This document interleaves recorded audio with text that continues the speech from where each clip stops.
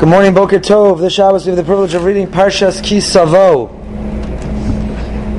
Parshas Ki Savo. If you're following in the Stone Chumash, page 1068, as is our normal practice, we'll give a brief overview of the Parsha, and then we will delve into some of the Psukim specifically with the Mefarshim, with the commentators of the Mikros Gedolos. Parsha begins, of course, with the obligation of the Bikurim, of the first fruit. A farmer, when his first fruit ripen, he's obligated to take those first fruit, to bring them to the Beis HaMikdash, to present them to the Kohen in an incredible ritual that contains within it some unusual things, including a confession, a very unusual confession. He brings his first fruit to the Beis HaMikdash and he puts them in a basket and they wave them. It's an entire huge ceremony over the first fruit. One of my teachers, Rabbi J.J. Schachter, always pointed out, it's very unusual. Here you have the first fruit, a little fig, a little nothing. And this tremendous pomp and circumstance. If you read the Rambam Hilchos Bikurim and you see a description, the Mishnayos of Bikurim, what it was like, the farmer came and the processional and the music and a tremendous pomp and circumstance. And all he brought is a little fig, one little fig in a basket. Whereas Trumos and Maasros, you separate a significant portion. Maasros is 10% of your produce, and there's nothing. Why? So he always explained very, very beautifully that when it comes to the rest of your produce, you reap all of your harvest, and then you take a percentage and you give it away to the Kohen, to the Levi, to the poor person, and so on. But you already you know exactly what you have left. Bikurim, you bring your first fruit, you don't know that there's going to be a second or third, and yet you're prepared to dedicate it and give it to God. You bring it to the Beis HaMikdash, understanding that it's not yours, understanding that success in actually being able to procure something from the ground depends and relies almost exclusively on the Almighty and His bestowing His graciousness and His kindness. So it's a tremendous act of emunah to reap your whole harvest, to bring it all in and then take 10% and give it away.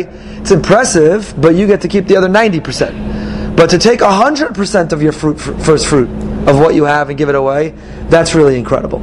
So the farmer brings it in. There's a lot of questions. I believe we studied this part last year.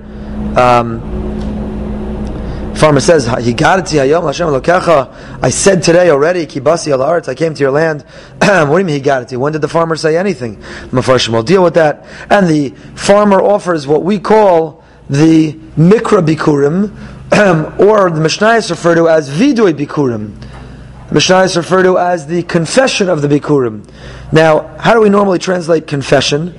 What role does confession normally play for us? What do you usually say when you offer a confession? Usually you say, what? Right. Usually confession is, here's what I did wrong. I regret doing it. I'm not going to do it again. I acknowledge, I confront what I did wrong. What is the confession of the farmer? Chapter 26, verse 14. Lo achalti boni mimenu v'lo bi'arti mimenu b'tamei v'lo nasati mimenu l'meis. I did nothing wrong. I didn't eat of it. I didn't consume it in a state of contamination. I didn't give it for the needs of the dead. I've listened to God's voice. I acted. I did everything. Asisi kachol asher tzivisani. I did everything right. And all of the Mefarshim are bothered. What kind of confession do you offer? I did everything right. You come to your spouse, you come to your friend, you come to your rabbi, you come to your priest, and you say, that was a joke. You come and you say, I have a confession to make. I've done everything correct. I have a confession to offer. I've done nothing wrong. That's a confession. So, again, not for today. So, it continues the Parsha. The section we're going to get into, HaKadosh Baruch Hu reminds them, it's as if today I gave you the mitzvos. There's a reciprocal covenant. God pledges allegiance to His people. We as children pledge allegiance to the Almighty. And then we have the new commitment. We're on the top of page 1072. Shamor mitzvah shanochi mitzvah eschem hayom. Honor the commandment that I'm giving you today. And this is the obligation to write all of the commandments on the stones. We'll get to this a little bit today also. What exactly did they write on these stones that were meant to be placed in the Yarden, in the Jordan River? What was written on them? We'll get to this as well.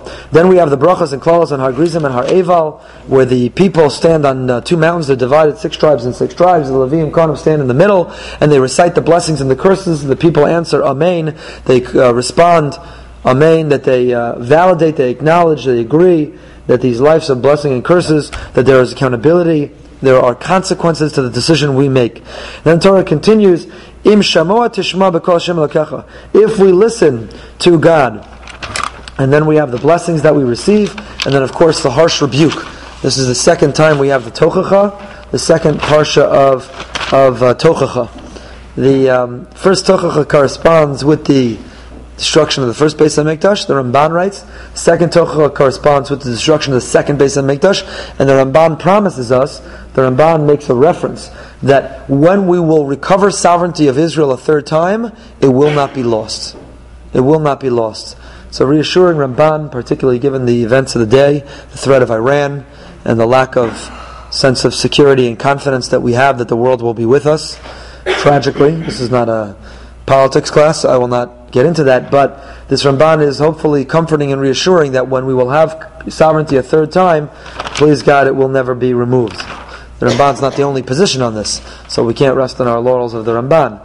But this is the harsh Tochacha, the rebuke, again, which seeks to communicate to us the idea that there are consequences. There are consequences to our actions. Life is not randomness, you can't just do what you want. It's not carpe diem, but what we do has consequences. It's very interesting language, v'hisigucha. First, it promises us that the Torah promises us in the beginning of the rebuke that, where is this language? First, we have it with the blessings. Ubo alacha kol habrachas ha'ila v'hisigucha. All of these blessings will come upon you and overtake you. And we have, if not, the curses will come upon you. Ubo alacha kol haklalos ha'ila v'hisigucha. What does v'hisigucha mean? V'hisigucha is like the languages of the hasagas of the Ravid and the Rambam. What does it mean when you say in yeshiva, do you have a hasaga? Hasaga means an understanding, a grasp, an acceptance. So I once saw a beautiful word from Rav Zalman Sorotzkin. V'hisigucha means, that I heard from my brother-in-law's father, my brother's father-in-law, Rabbi Yaakov Lerner in Great Neck. He said, what does it mean, v'hisigucha? There's two components to a bracha. There's actually receiving the bracha, and then many people who have lives that are filled with blessing and abundance, but they're so bitter and disgruntled and resentful and kafui tov, ungrateful. V'hisigucha means, not only is your life filled with blessing, v'hisigucha, you'll grasp it. You'll understand it, you accept it, you acknowledge it, you see it. That's the real bracha. To have your life full with bracha but not even see it, where's the bracha? The real bracha is to not only have bracha, v'hisigucha, to chap it, to see it, to understand it, to accept it, to embrace it, to revel in it, to appreciate it. V'hisigucha, that's the real bracha. So you have and there's so many other things to say, obviously, but it's not our time for today. And then the parsha ends with Moshe's charge to the people, to the Jewish people. You saw everything God did to Mitzrayim and to Paro. You saw the miracles. You saw with your own eyes. You heard with your own ears. You walked 40 years in the desert.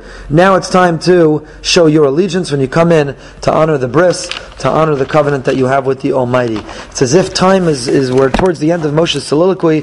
He's feeling the passage of time. He's feeling the pressure that he desperately wants his children to embrace the message, to continue in the way. Like a parent who will no longer be there to give direction to his children, he's trying to empower them to continue in the way that he has set forth for them. Okay, so what about his own children? I just want to know, did it ever say anything about them? His own children do not emerge to be leaders. Why that is, there is a lot of literature about that. But the Torah doesn't spend a lot of time on Moshe's children. It's a big discussion. Moshe was absentee because of his responsibilities. You see the impact on children of that. It's an incredible word of the Chassam Sofer about Aaron, where Aaron also hesitated, didn't want to take a leadership role because he saw what happened to his nephews. And HaKadosh Baruch Hu promised him that you can have both an allegiance to Torah and as an insight of the Chassam Sofer, but also not for now. Okay, the verses I want to examine closer with you together this fine morning is Perek Chavav, chapter 26, verse Tez Zayin, verse 16. Why do we start here? Again, this is what we were up to last year. This is where we left off. Last year we started from the beginning of the Parsha. And this is a natural break. As I remind you every week, our division of the themes of the Parsha do not come from the chapters. Those are of Christian origin, so that when they could have their disputations with us, they could quote chapter and verse as they created a platform to persecute us. We don't reference those chapters. Ours are the stumos and psuchos. When you see a break, literally, and you look in the stone chumash, it captures it. Page 1070, you see there's a divide between the word udvash, there's a space, and then we begin, Hayom hazeh Hashem Elokecha mitzavcha, you see that means that it's a divide. Sometimes it's a small pause, So you have it starting on the same line, and if you look at the next paragraph, it ends L'Hashem Elokecha kasher diber, and then you have a break until the next paragraph begins Vayitzav Moshe. That's a more significant break. But in either case, that is what references our understanding of where there are breaks. So says the Torah.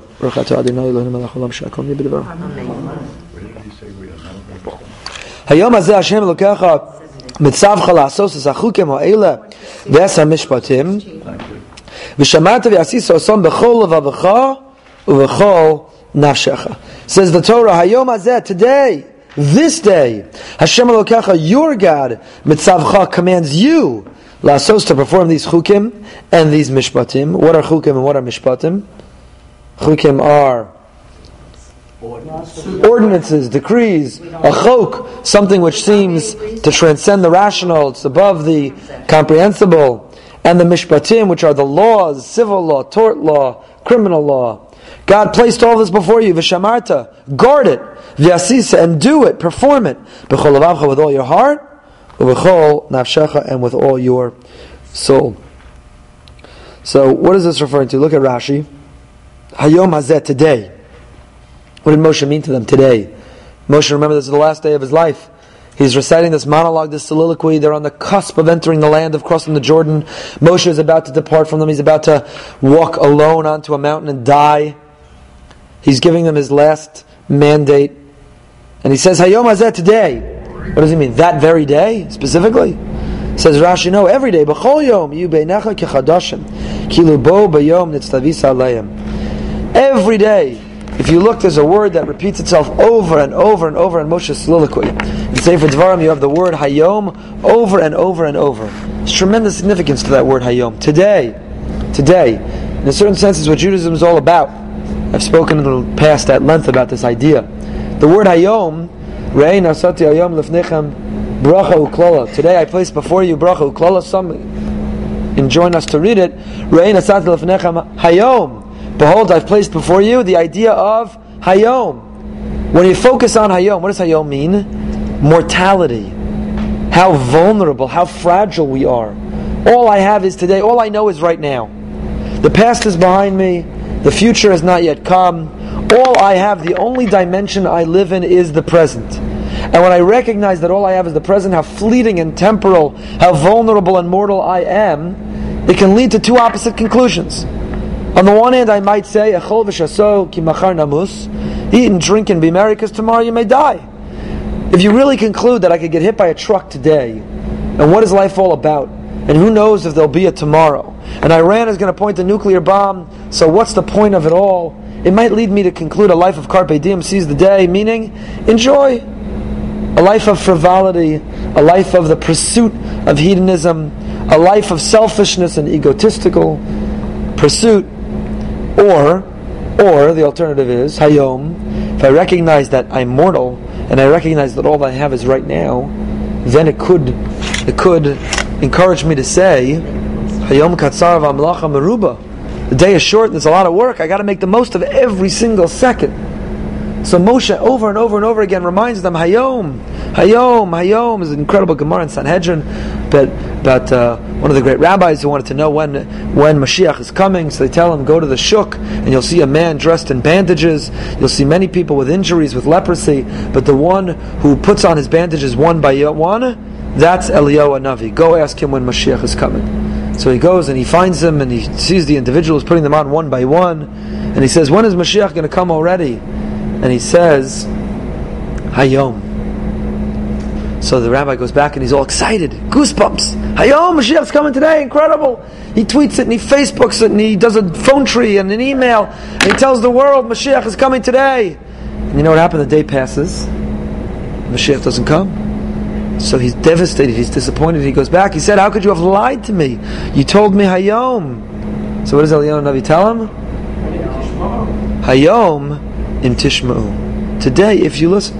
So the classic understanding of the Gemara is, today, if you listen, means you have to merit it today. If you don't merit it today, try again tomorrow. But I saw an incredible interpretation. It means Hayom, if you live in the Hayom, if you embrace the moment, if you embrace the concept, the value of Hayom, of today, then Mashiach will come. That's what it means he took care of his bandages one by one.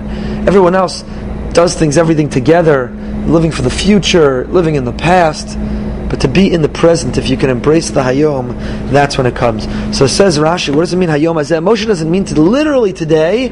Moshe means B'chol Yom Yu Beinecha Chadashim. Every day they should be new. Every day you wake up, it's new.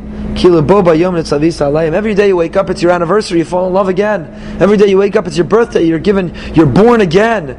Every day you wake up, you embrace Torah. It's not archaic, it's not arcane, it's not outdated, it's not irrelevant. It's something which is fresh. It's something which is new. It's something which is relevant. Basko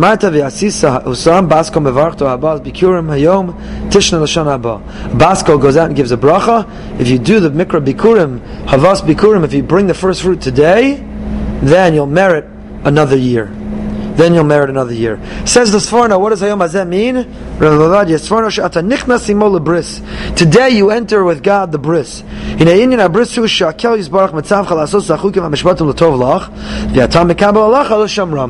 This is a covenant. So Rashi understands what does Hayom mean, not literally today, it means every day. Live life every day with a sense of today is the day. Every life you wake up, every morning you wake up and you say, today is the day. Today is the day. And then yesterday it didn't turn out to be the day. Okay, so this morning you woke up, today is the day. And if today is not the day, then you wake up tomorrow morning, today is the day. Today's the day I'm going to start going to the gym. Today's the day I'm going to start going to Daf Yomi. Today's the day I'm going to start being careful what I eat. Today's the day I'm going to stop talking Lashon Hara. Today's the day I'm going to be patient and kind and honest. Today's the day I'm going to concentrate on my davening. Today, B'chol Yom, fresh and new and relevant and a new start. That's Rashi. Sforno says no, it means literally today. Today the Jewish people, Moshe is telling him, you're about to enter the land. And you are entering a covenant with God. What's the covenant? God commands you in Chukim and Mishpatim, and you accept L'Shamram, you accept to accept Him. B'chol Avavcha said the pasuk with all your heart, says the Sforno shetakir b'lishum safek sheroy lasos ritzono. Recognize with no doubt that it is proper to act according to His will. B'chol Avavcha means direct your entire heart. Recognize without a doubt. Where is it that you can feel without a doubt? In your head? It's a brilliant Sforno. See, in your head, that's where doubt creeps in. If you try to intellectualize and rationalize God, if you try to weigh all the pieces of evidence of God's existence, I would argue, it has been argued by many greater than I before, there is overwhelming evidence that God exists. There's overwhelming evidence that God interacts with His world. But, despite how overwhelming the evidence is, by definition, it's not provable, it's evidence. There's no absolute proof, which means there's lingering doubt. There is at least a small leap of faith necessary. So when you try to rationalize and intellectualize and you try to conclude God exists exclusively in your head, you will always have room to doubt. But if you allow your heart to feel God's presence, if you allow your heart to experience God in a beautiful sunset, the miracle of the birth of a child, or something that seems to be a coincidence, you hear God speaking to you, you don't only speak to God, then shetakir b'lishum safek, then you'll recognize without a doubt that you should do according to His will. See, there are truths that cannot be articulated. There are truths that cannot be put into words. There are truths that cannot be condensed to a scientific formula. But you feel them in the chambers of your heart, in the soul. And that's what the Sforno says, B'chol Avavcha. When is it Hayom Hazeh? When is it today that you'll see God? B'chol Avavcha, if you'll open up your heart. B'chol Nafshecha, said the pasuk. What is B'chol Nafshecha? Shelo yanioscha koach mis'ava b'yoscha makir malas mishetziva v'so'elas mitzvosav u'b'zeh. That B'chol Nafshecha means that where you open up your heart, you have to be willing to open up your soul as well. It says the Or HaChaim HaKadosh. What does Hayom Hazeh mean? V'chi hayom u'matzav v'lokvar tziva b'Har Sinai. So the Sforno talks about Taki, yes, it literally means today. Rashi says it doesn't mean today, it means tomorrow, and the day after, and every day it should be new. Ask the Or HaChaim, what do you mean today? Wasn't it yesterday? Didn't God already give the Torah at Har Sinai? V'lokvar tziva b'Har Sinai? Rashi perish b'chol yom yibenach chadashim v'nira shekavanas hakosov hi al zeh haderech. V'shekol HaTorah tziva osam b'Har Sinai, Hashem b'Har Sinai, bein dvarim sheish b'mkum asei ba'oso zman, bein dvarim she'enam b'kum asei ela la'achar zman. K'osam ma'amur b'parsha zos, bikurim ha'maisro she'enam noagom ela bo'aretz. V'tziva Hashem osam ha'gam shelo yizmanam mitam k'dei l'lumod osam, u'l'kabal schar al kabal osam. Says the Or HaChaim HaKadosh Rav Chaim Ibn Atar, what does it mean, Hayom Hazeh today? Bikurim, were they able to fulfill Bikurim yet? No, they weren't in the land. Bikurim is a mitzvah to leave ba'aretz. It's a mitzvah that depends on the land. They were not yet in the land. Says the Or HaChaim, what does it mean, Hayom Hazeh? Moshe is telling them that the Torah is so great, it anticipates mitzvahs you are not yet able to fulfill. That even though you can't do it until you get in the land, Hayom, nevertheless I'm giving you a mitzvah that's not relevant till tomorrow, but I'm giving it to you today. V'yamar leha Moshe, ki hein hayom mitzvah osam la'asos ha'chukim ha'ila, shem bikurim ha'maisro, she'ad hayom nisav alulum al-dinayim levad. Until today you were only commanded to learn their laws. But today I'm commanding it to you to do, because today you're entering the land. He doesn't mean literally today, because they weren't going into the land until the next day, but he means get ready. Until now you've been learning it in theory, conceptually, but get ready, you're about to enter the land. Says the next pasuk, Yedzayin, continuing as Hashem Amarta Hayom, Lios L'chal Elokim, V'lalachas B'drachav, L'shmor Chukav Mitzvosav, V'mishvatav, V'lishmoa Bikolo. Says the pasuk 17, you have distinguished Hashem. Es Hashem Ha'amarta Hayom. It's a very unusual phrase. God Ha'amarta, you have said Hayom today.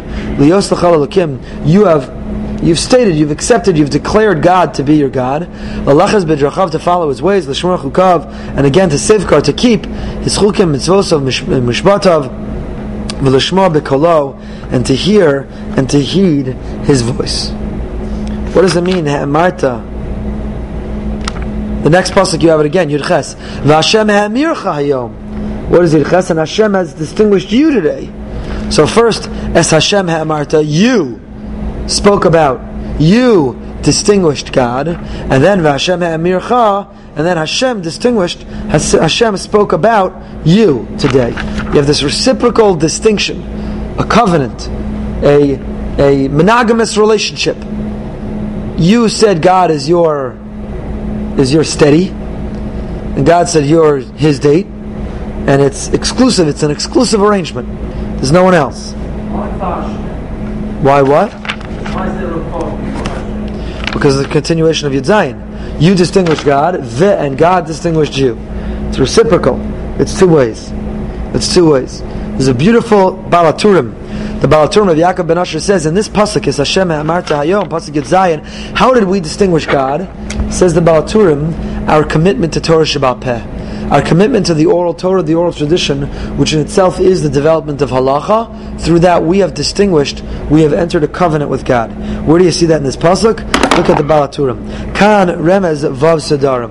In this pasuk is a hint, is an allusion to the 6 orders of Mishnah. Where do you see that? Lios l'chal elokim. We distinguish God to be for us a God. Zeh seder zrarim shemaschal b'kriyas shema. Lios l'chal elokim. Zrarim begins with the Maseches Brachos. We are learning Maseches Brachos right now in the Daf Hayomi. The first 3 prakim of Brachos deal with Shema. So you see, Shema Yisrael is Lios L'chal Elokim, to accept the yoke of heaven. So that phrase Lios L'chal Elokim is a reference to Zraim. V'yod yesh b'trumos ha'maisro she'miras Hashem dvarim she'beinenu levein Hashem. Furthermore, you have the separation of the tithes, which the farmer displays great emunah, great faith, in that he gives a portion of his crop away. So that's the first order. L'alachas b'drachav, the pasuk continued to walk in his way. Zeh seder moed dichsiv. Pasuk in Yeshaya says that we have to follow in His ways. Is Moed, when you observe Shabbos, you are following in God's footsteps. Right? God created 6 days and then rested. We create 6 days and rest. Moed is the holidays, but Meseches Shabbos in particular. So Lalachas Bidrachav is Moed. Lishmor Chukav, to keep His ways, as Seder Nashim Shemidaber Ba'arayos. What is Seder Nashim about? In particular, Arayos. You have the laws of Arayos, of forbidden relationships. Seder Nashim, you have Gittin, Kedushin, Ksubas, Yevamos, Sota, and so on. Then mitzvosav, we also pledge to observe God's mitzvos.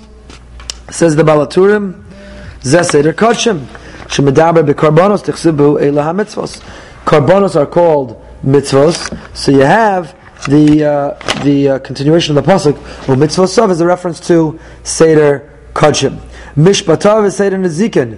Mishpatav means his ordinances, criminal tort, civil law. That is Nezikin. L'shma bekolot, to hear his voice, Zeh Seder Taros. Tichsibu Amaros Hashem Amaros Toros. So you have God's sayings, which is Taros.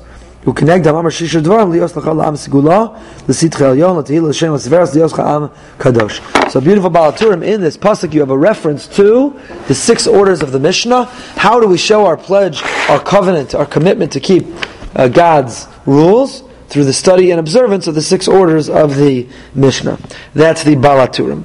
It says the Rashbam, Reb Shmuel ben Meir, as Hashem amarta hayom, ata ezkakta she'amar HaKadosh Baruch Hu v'nitzratz aliyos l'chol elokim, ki adavar taloi bo le'asosu elokecha v'yishiacha mitoch shekibalsa mitzosav v'gam hu amircha hifyucha she'amarta v'nitzratziza shidei lo la'am v'shasa nis megvuros at shenitzratz aliyos la'am. An incredible Rashbam. Perech Havav, Pasuk Yud Zayin. Says the Rashbam the following. What does this Pasuk really mean? Es Hashem ha'amarta hayom. The Hashem ha'amircha hayom liyoslam v'segula. This reciprocal relationship. You appoint and accept and distinguish and designate God, and God reciprocates, He does the same to you. Says the Rashbam, you know what's remarkable about that Pasuk? That the reciprocal relationship relies and depends on whom? On us. What do you mean? God's not our God, and we're not His people without our choosing Him? God's not the omnipotent, infinite God who determines our destiny and all of our reality? It relies on us? We can't listen to the Rashbam. Ata izkakta shamar HaKadosh Baruch Hu v'nitzratz aliyos l'chol elokim ki adavor taloi bo le'asos hu elokecha v'yoshiacha mitoch shekibalta mitzvosav. The matter relies on us. Gemara in Rosh Hashanah says, this is very timely, what do we say on Rosh Hashanah? We don't have the normal 7 brachos we recite on Shabbos or a holiday. The first 3 of Shevach, the last 3 of thanks. Usually on Shabbos and Yom Tov we have how many brachos in the middle? 1.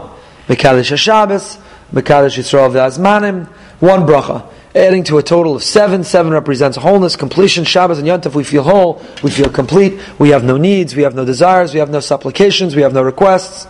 Normally on Shabbos and Yom Tov. Comes Rosh Hashanah, how many brachos? 9. We have 9. What are the extra 2? We have Malchios, Shofros, and Zechronos. So I understand I say Zechronos because it's the day that HaKadosh Baruch Hu recalls all of my actions. Zocher kol hanishkachos. I once quoted on Rosh Hashanah an incredible vort by which Rebbe? I don't remember. What do you mean Zocher kol hanishkachos? He only remembers all that's forgotten? Zocher kol hanishkachos, God's got an impeccable memory. It's perfect. He's got a perfect memory. So what do you mean Zocher kol hanishkachos? I forgot which Rebbe was who says, God remembers what we choose to forget. We live with cognitive dissonance. We live choosing to forget the inconvenient memories. God specifically remembers what we choose to forget. Zocher kol hanishkachos. So Zichronos I understand. Shofros I understand. Malchios, doesn't that happen automatically? Says the Gemara in Rosh Hashanah, Imru lefanai Malchios Kedesha tamlichuni aleichem. Kadosh Baruch Hu Kiviyachol turns to the Jewish people, turns to us and says, recite before me Malchios, recite before me, accept me upon you, so I can be your king. That means to say that God controls the entire universe. He's in charge of everything, but there is one thing He cannot do. It's an amazing image. There is one thing that God Himself cannot do, and that is He cannot be the king without our appointing Him. You see, Ein Melech B'lo Am, there is no king without a nation. He can be a Moshel. You know what a Moshel is? A Moshel is a ruler, is a dictator. You could be a dictator without the will of the people. We've got plenty of them around the world. A despot, a dictator, cruel, harsh. You could be a dictator without the acceptance of the people. that the vote of the people, the will of the people. But to be a melech, ein melech below am. So God says, I can be a Moshe, I can dictate to the world. But to be a king, I need you to accept to a point. It's an amazing image. That means to say that we live in a world and we lack control of everything. Yesterday's Daf Yomi. Brachos Lamed Gimel. It says, Hakol b'dei shamayim chutz Yerushalayim. Everything is in the hand of heavens except for Yerushalayim. What does it mean everything's in the hand of heavens? I think that I'm such an independent, subjective, unique individual. I control my destiny. Don't you think the intellect, the IQ I was born with, the level of athleticism, my height, my look, my metabolism, my genetics, my creativity, my artistic ability, the family I was born into, the city I was born into, the socioeconomic status I was born into, don't you think that all contributes greatly to shaping who I am? So much of who I am is predetermined by those facts that I have no control over. The only thing I have control over, the only thing, is what I do with them. Is Yiras Shamayim. I can't choose to be 7 feet. I can't choose to be more handsome or prettier, or less handsome or less pretty, or have a higher IQ. But what I do with them, whether I have Yiras Shamayim, whether they are informed and inspired and guided by a sense of recognizing that there is a God, and that my life is to be of service to Him, that's the only thing in the end of the day I control. It's an amazing image. In a life and in a world where we feel helpless and hopeless, where we see people being diagnosed with illnesses, and we feel, I don't know about you, it haunts me, the feeling of not if but when someone close to me will be diagnosed with that word, Yena Machla, with cancer, God forbid, right? We live in a world where we're just waiting for the other shoe to drop. There's so much beyond our control. Financially, it's beyond our control. Health-wise, it's beyond our control. The world, Iran, Israel's beyond our control. So much seems out of our control. And in a life and in a world where there's so much beyond our control, the most important thing is exclusively and only in our control and our domain. And that is Yiras Shamayim. It's what we do with it. So God sits there. This image is unbelievable. It's extraordinary. God, who controls everything, who's omnipotent and infinite, sits there feeling absolutely impotent as to our accepting Him upon us. That's exclusively our domain. Says the Rashbam, that's this pasuk. Es Hashem ha'amarta hayom. You need to appoint and distinguish and say, God, you're my God. It's only up to us to accept God. We, right? This language of the Rashbam reminds me of the Gemara of Rabbi Elazar ben Durdaya, Gemara in Avodah Zarah. Ki hadavar talei bo. Right? Elazar ben Durdaya walks around. Remember the story in Avodah Zarah?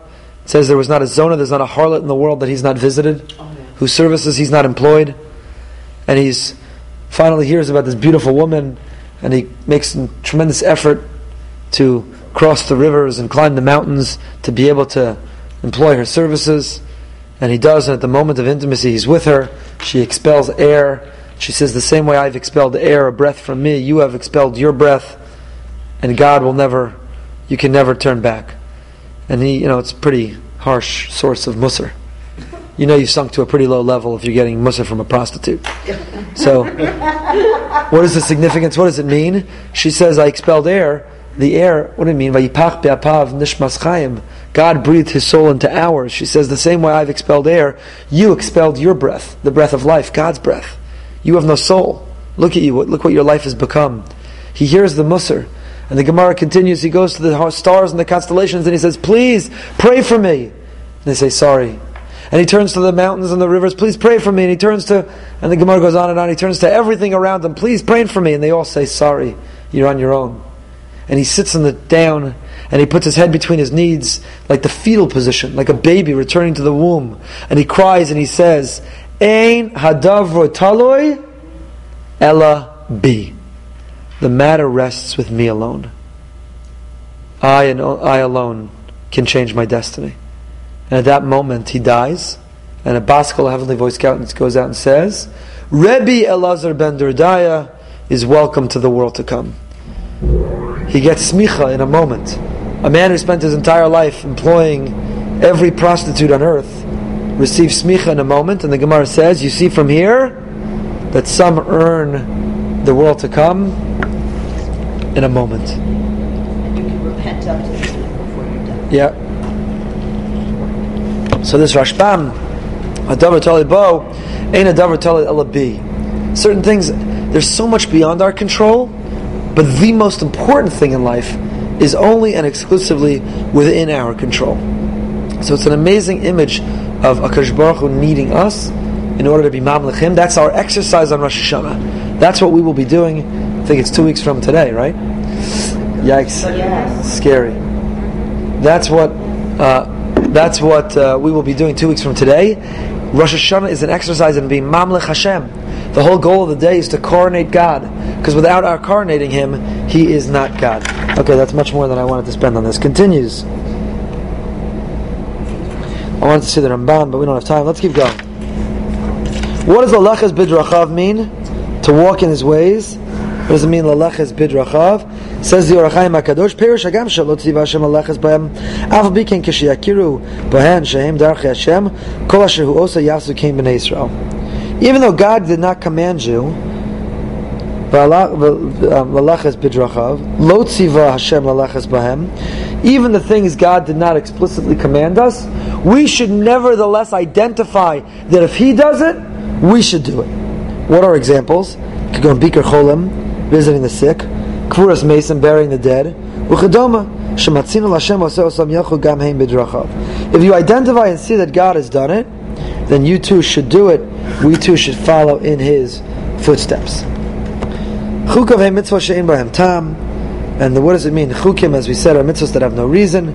The Shema B'kolot, hear His voice, is Zet Talmud Torah. V'diktuk lomar b'kolo al derech omram, minayin l'shomeh mipikotin k'shomeh mipi agvura d'chsiv im shemot ha'shema b'kol Hashem Elokecha. So says the Or HaChaim, what does it mean, lalachas b'drachav? It means even things that are not clearly an expressed mitzvah in the Torah, but if you identify that God does it, then emulate it, imitate it. It's worth doing. Bury the dead, visit the sick, and so on. What does it mean to observe chukim? As we said, mitzvahs that the reason is not clear. Mitzvos are ritual mitzvos, mishpatav are civil law. And the Shema B'Kolo, what does it mean we should listen to God's voice? Says the Or HaChaim, what is the Shema B'Kolo? Talmud Torah. You know, the Rav used to say, our davening is us talking to God. Learning Torah is God talking to us. Davening is our talking to God. Learning Torah is God talking to us. So people who don't learn, how do you expect to be in a relationship where all you do is talk to the other person? And people who don't daven, how do you expect to be in a relationship where you're silenced, where you never have a voice? To be in a healthy relationship needs to be mutual communication. You need to be learning, listening to God's voice, and you need to be davening, God listening to your voice. That's the Or HaChaim. Says the Ramban, what is v'lalachas bidrachav? Shetasu atov ha'yashar v'tigmalu chesed ish es re'ehu. Says the Ramban, similar to we saw the Ramban twice elsewhere in Sefer Dvarim. We have a pasuk that says Vasisa atov ha'yashar v'atov. One should do that which is good and that which is just. And the Ramban's opinion in both places earlier was, what does it mean to do that which is good and that which is just? It means to do that which is not stipulated in the Torah. The Torah cannot possibly come up with the gazillions of examples of circumstances we encounter in life. Torah only gives us the framework. What should we do when we encounter a situation where the Torah didn't clearly say what to do? It doesn't appear in the first 4 orders of Shulchan Aruch. What do we do? So we say to ourselves, what would God want from me? What's the right thing to do? So similarly here, v'lalachas bidrachav, to follow in His way means to always say to ourselves in life, what is the tov v'hayashar? What's the right thing to do? What's the just thing to do? Even when you can't see it clearly described by the law, one can nevertheless always say to themselves, what's the right thing? So we accept God upon us, and then pasuk Yirches, v'Hashem emir chayom lios la'am segula, and God designates us to be an am segula. Kasher diber lach. God says, you are my am, and I'm segula, a treasured people, as He spoke to you. L'shmor kol mitzvosav, to observe all of His mitzvos. What does it mean to be an am segula? What does it mean to be an am segula? So it's interesting. This is the only time in the Torah we see the idea, the word, segula. When we use the word segula today, what are we talking about? About being a segula? Segula today is a good luck charm. Do this, it's a skula. Wear a red bendel. Chas v'shalom, it's a skula. Do all these things, it's a skula. Skulas are superstitions. We don't believe in that. The only time the Torah says segula is to be an am segula. And what does it mean to be an am segula? Continues the pasuk. L'shmor kol mitzvosav, to keep his mitzvos. You know what it means to be an am segula? It means to be a nation that keeps his mitzvos, not a nation that believes in superstition, wears red bendels and says poo poo poo and does all these other weird things. That's pure superstition. God is not going to protect you because you wear a red string. That's Darchei Amori, says the Tosefta. You know, when God sees us as a treasured nation, when God loves us like a treasure, when we are L'shmo Kol Mitzvosav, it never ceases to bother me and to amaze me the many people who embrace so-called skulas who trample all over and neglect mitzvos. Yes. How often do you see people come into shul late and leave early and talk all davening, but they say Pitam Aktoris Maklaf because they heard that's a skula for Parnasa. That's a skula for Parnasa. Davening b'kavana is a skula for Parnasa. Not talking in davening is a skula for Parnasa. You see people wearing a red bendel while they talk Lashon Hara, and while they're not careful to dress modestly, and while they're dishonest in business, and while they're cheating on income taxes and paying in cash so they could get out of taxes, but they're wearing the red bendel, they got the red string around their wrist. That's not an Am Segula. Lios Lola Am Segula, our pledge to be a treasured nation for God is only V'lishmor Kol Mitzvosav. When are we that treasured nation? When we keep His mitzvos. You know what Segula is? Wearing tzitzis, lighting Shabbos candles, having a mezuzah on your doorpost. That's the Segula. Yes. Kamiyas is a separate issue. There was a whole discussion within Allah also about whether a kamiyas place, can you walk out with it on Shabbos? Is it considered carrying? There's a discussion of kamiyas in Allah also. It's not so pashut. It's not so simple. But even a kamiyah is designed to bring you closer to Hashem. So something that you do that brings you closer to Hashem, fantastic. If you're going to have shliso challah, if you're going to put a key in your challah, Shabbos after Pesach, because it reminds you that the man fell, the challah, lecha mishnah, is symbolic of the man that fell from heaven. And just like the nourishment the Jewish people in the desert fell from heaven, my parnasa comes from heaven. So when I see that key in the challah, I'm thinking about Hashem, and my dedication to Hashem, and my emunah in Hashem, and my commitment to do mitzvahs. Okay, so putting a key in the challah is nishkefer lach. Is it a mitzvah? No, it's not the Tariq mitzvahs. But it's nishkefer lach. But how many people put a key in the challah thinking, oh my God, this is going to be a terrible year for me, I forgot to put a key in the challah. It's going to be a great year for me, I put a key in the challah. But they don't think of Hashem, they don't think of Emunah. They think putting a key in the challah has some superstitious quality to it. That's a violation of superstition. Lo sanachashu. Rav Shechter gave a shir on this here. You could listen on our website. It's lo sanachashu, it's superstition. Rav Shechter said, you have a question, you write it on a piece of paper and stick in the igros of some Rebbe. It's lo sanachashu. Tomim tiyem Hashem lokacha. You have to believe exclusively in Hashem. You dive into Hashem, you keep His mitzvos. The messages come from Hashem, not superstition. We were supposed to leave that behind when we left Mitzrayim. That was the Egyptian way. And here we carry it with us. The only time in the Torah we see Am Segula, what does it mean to be an Am Segula? It means to be a Mamlachas Kohanim, a Goy Kadosh. It means Tamim Tiyeh Hashem Elokecha. Am Segula, just keep reading the pasuk. It doesn't say Lios Lola Am Segula. We were designated to be a nation of Segula, meaning a nation that has red bendels and keys in the challah and says poo poo poo and doesn't step over a child and all the other Baba Mises. What's the end of the pasuk? L'shmor kol mitzvosav, to keep his mitzvos. That's what it means, Segula. And I could bring you many more Makoros, but we don't have time. Continues.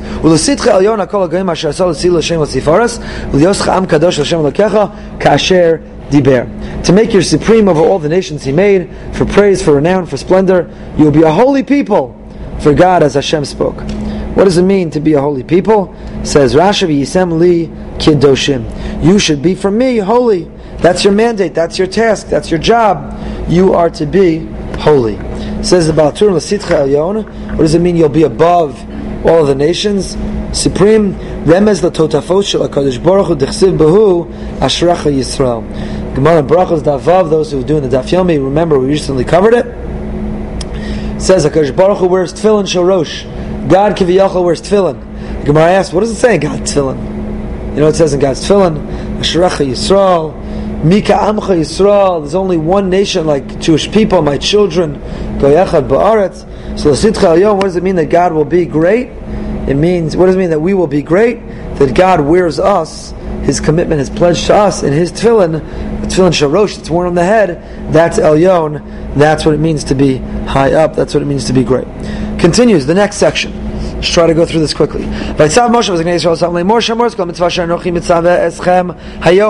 Moshe commands, and the elders, the people, observe the mitzvah that I'm giving to you today. And the day that you will cross the Jordan to the promised land. I want you to place in the Jordan River a monument. I want you to place there a great stone and cover them with sid, with cement. Is called and what are you going to inscribe on these stones? The Torah. Why? So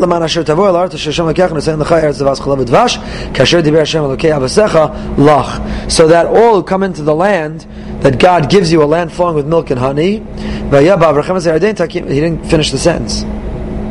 Why? So that when you come into the land, he didn't finish the sentence. When you cross the river, establish the stones that I'm giving to you. Repeats. Build there an altar. An altar made of stone, metal cannot pass over. Barzel.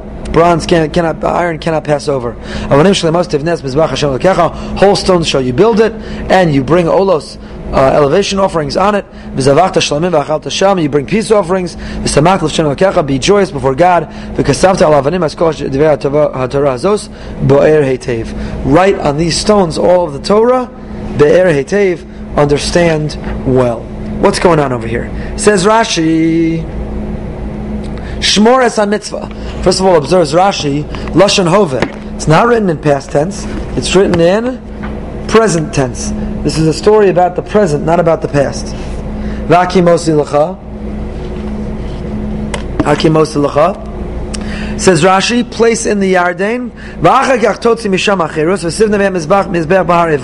Then take the stones and make an altar on Har Eval. So there's 3 sets of stones. 12 stones in the Jordan.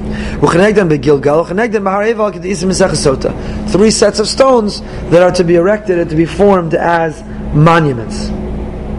What was written on these stones? What was written on these stones?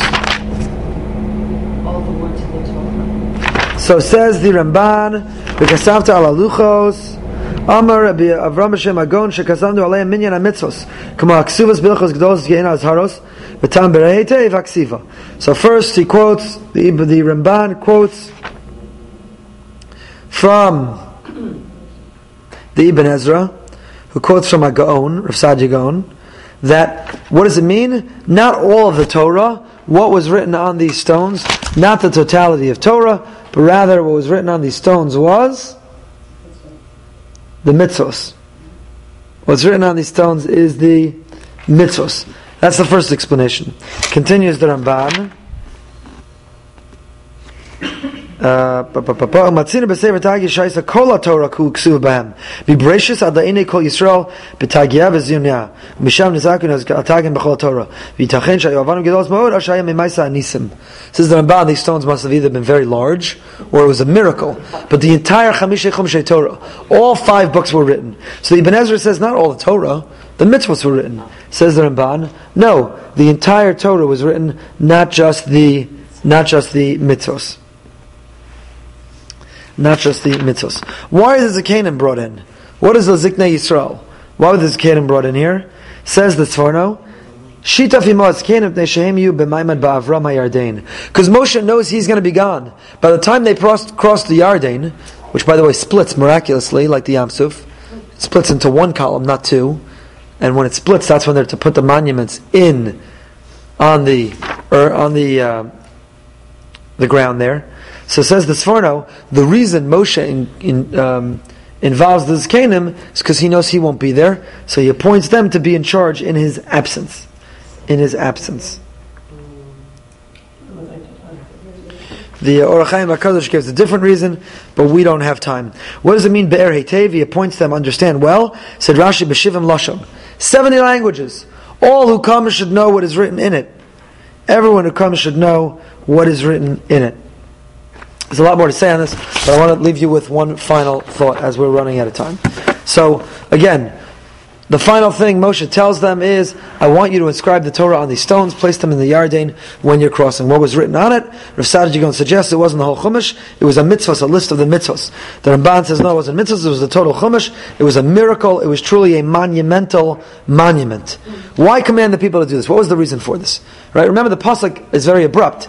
Moshe says, why do you think you have to do this? The V'kasavta aleim, write the whole Torah, Lama'an, why? Asher tavo al haaretz, when you come into the land. And then he ends the sentence. He didn't finish and tell us why. What was the purpose of this mitzvah? Rav Moshe Alshich, the great Alshich HaKadosh, 16th century tzfas, says inscribing a lengthy Torah in 70 languages is nothing less than miraculous. It would require divine assistance and intervention. So as this nation of 2 to 3 million people are going to pass through the Yarden, over the Jordan River, and they're going to observe the stones, they're going to recognize the miraculous nature of their entry into the land. So, they're beginning, they place the stones at the beginning of traversing the Yarden. So the next 2 to 3 million people, as they walk through the Yarden into the land, they're going to see these stones and say, that's a miracle, as they see the words of the Torah suspended on these stones miraculously, and they're going to realize that entering the land is being done in a miraculous way. Dan Yitzchak Abarbanel, 15th century Portugal, gives a different explanation. Says the Abarbanel, this is beautiful. You know what role the stones play? What are they reminiscent of? They're reminiscent of the luchos. We'll get to that in a second. They're reminiscent of something else. An inscription at the entrance of a place reminds you of a mezuzah. The mezuzah sits at the entranceway, serves to define our homes as Jewish homes, as Torah homes. Says the Abarbanel, just like when we cross the threshold of the Jewish home, we pause at the mezuzah, remember the values that guide and define our home. Similarly, these stones are the mezuzah of the land of Israel. When a person would enter the land of Israel, they would be reminded that this land operates differently than all others. This is a land which is guided and informed and inspired by the values and of Torah. The activities of the land are consistent with that of Torah. These stones, says the Abarbanel, are to play the role of the mezuzah on a home. It is the role of these stones on the land. We could use these stones today. The Rashbam, Shmuel ben Meir, Rashi's grandson, look at the Rashbam. He writes, Says the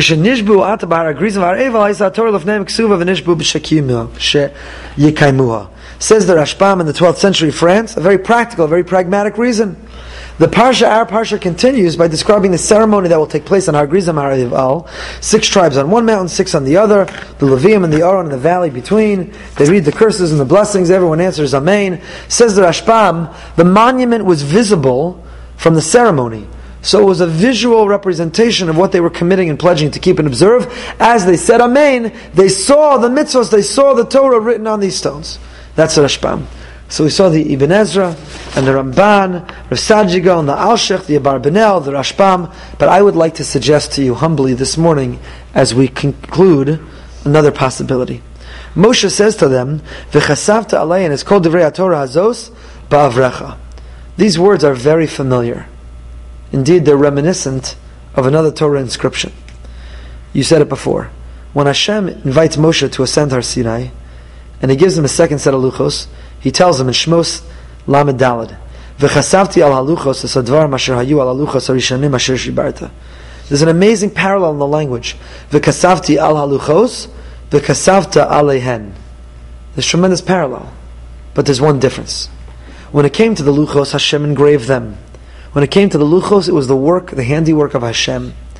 But now, it's the people that Hashem charges with the inscription. In Shemos it was, "V'kasavti al haluchos. God inscribed them. Now, it's v'kasavta aleihen. God says, you inscribe them. The 40 years in the desert can be defined as v'kasavti. Hashem provided the inscription. He gave the man, and the ananei hakavod, and the be'er. He gave them all of the protective qualities. It was a passive spectator experience. But now they're about to enter the land. This is going to be a transition from v'kasavti to v'kasavta. It's the same Torah, but rather than be a passive observer, we are the scribes. We are the sculptors. We are the engravers. We take an ownership stake, play an active role in inscribing the Torah, not only on the stones, but more significantly on our hearts. And maybe that's why it's inscribed in 70 languages, so everyone would embrace a proactive role in making the Torah theirs. Alright, we're going to stop here. Wish everyone a fantastic remainder of the week. A wonderful Shabbos.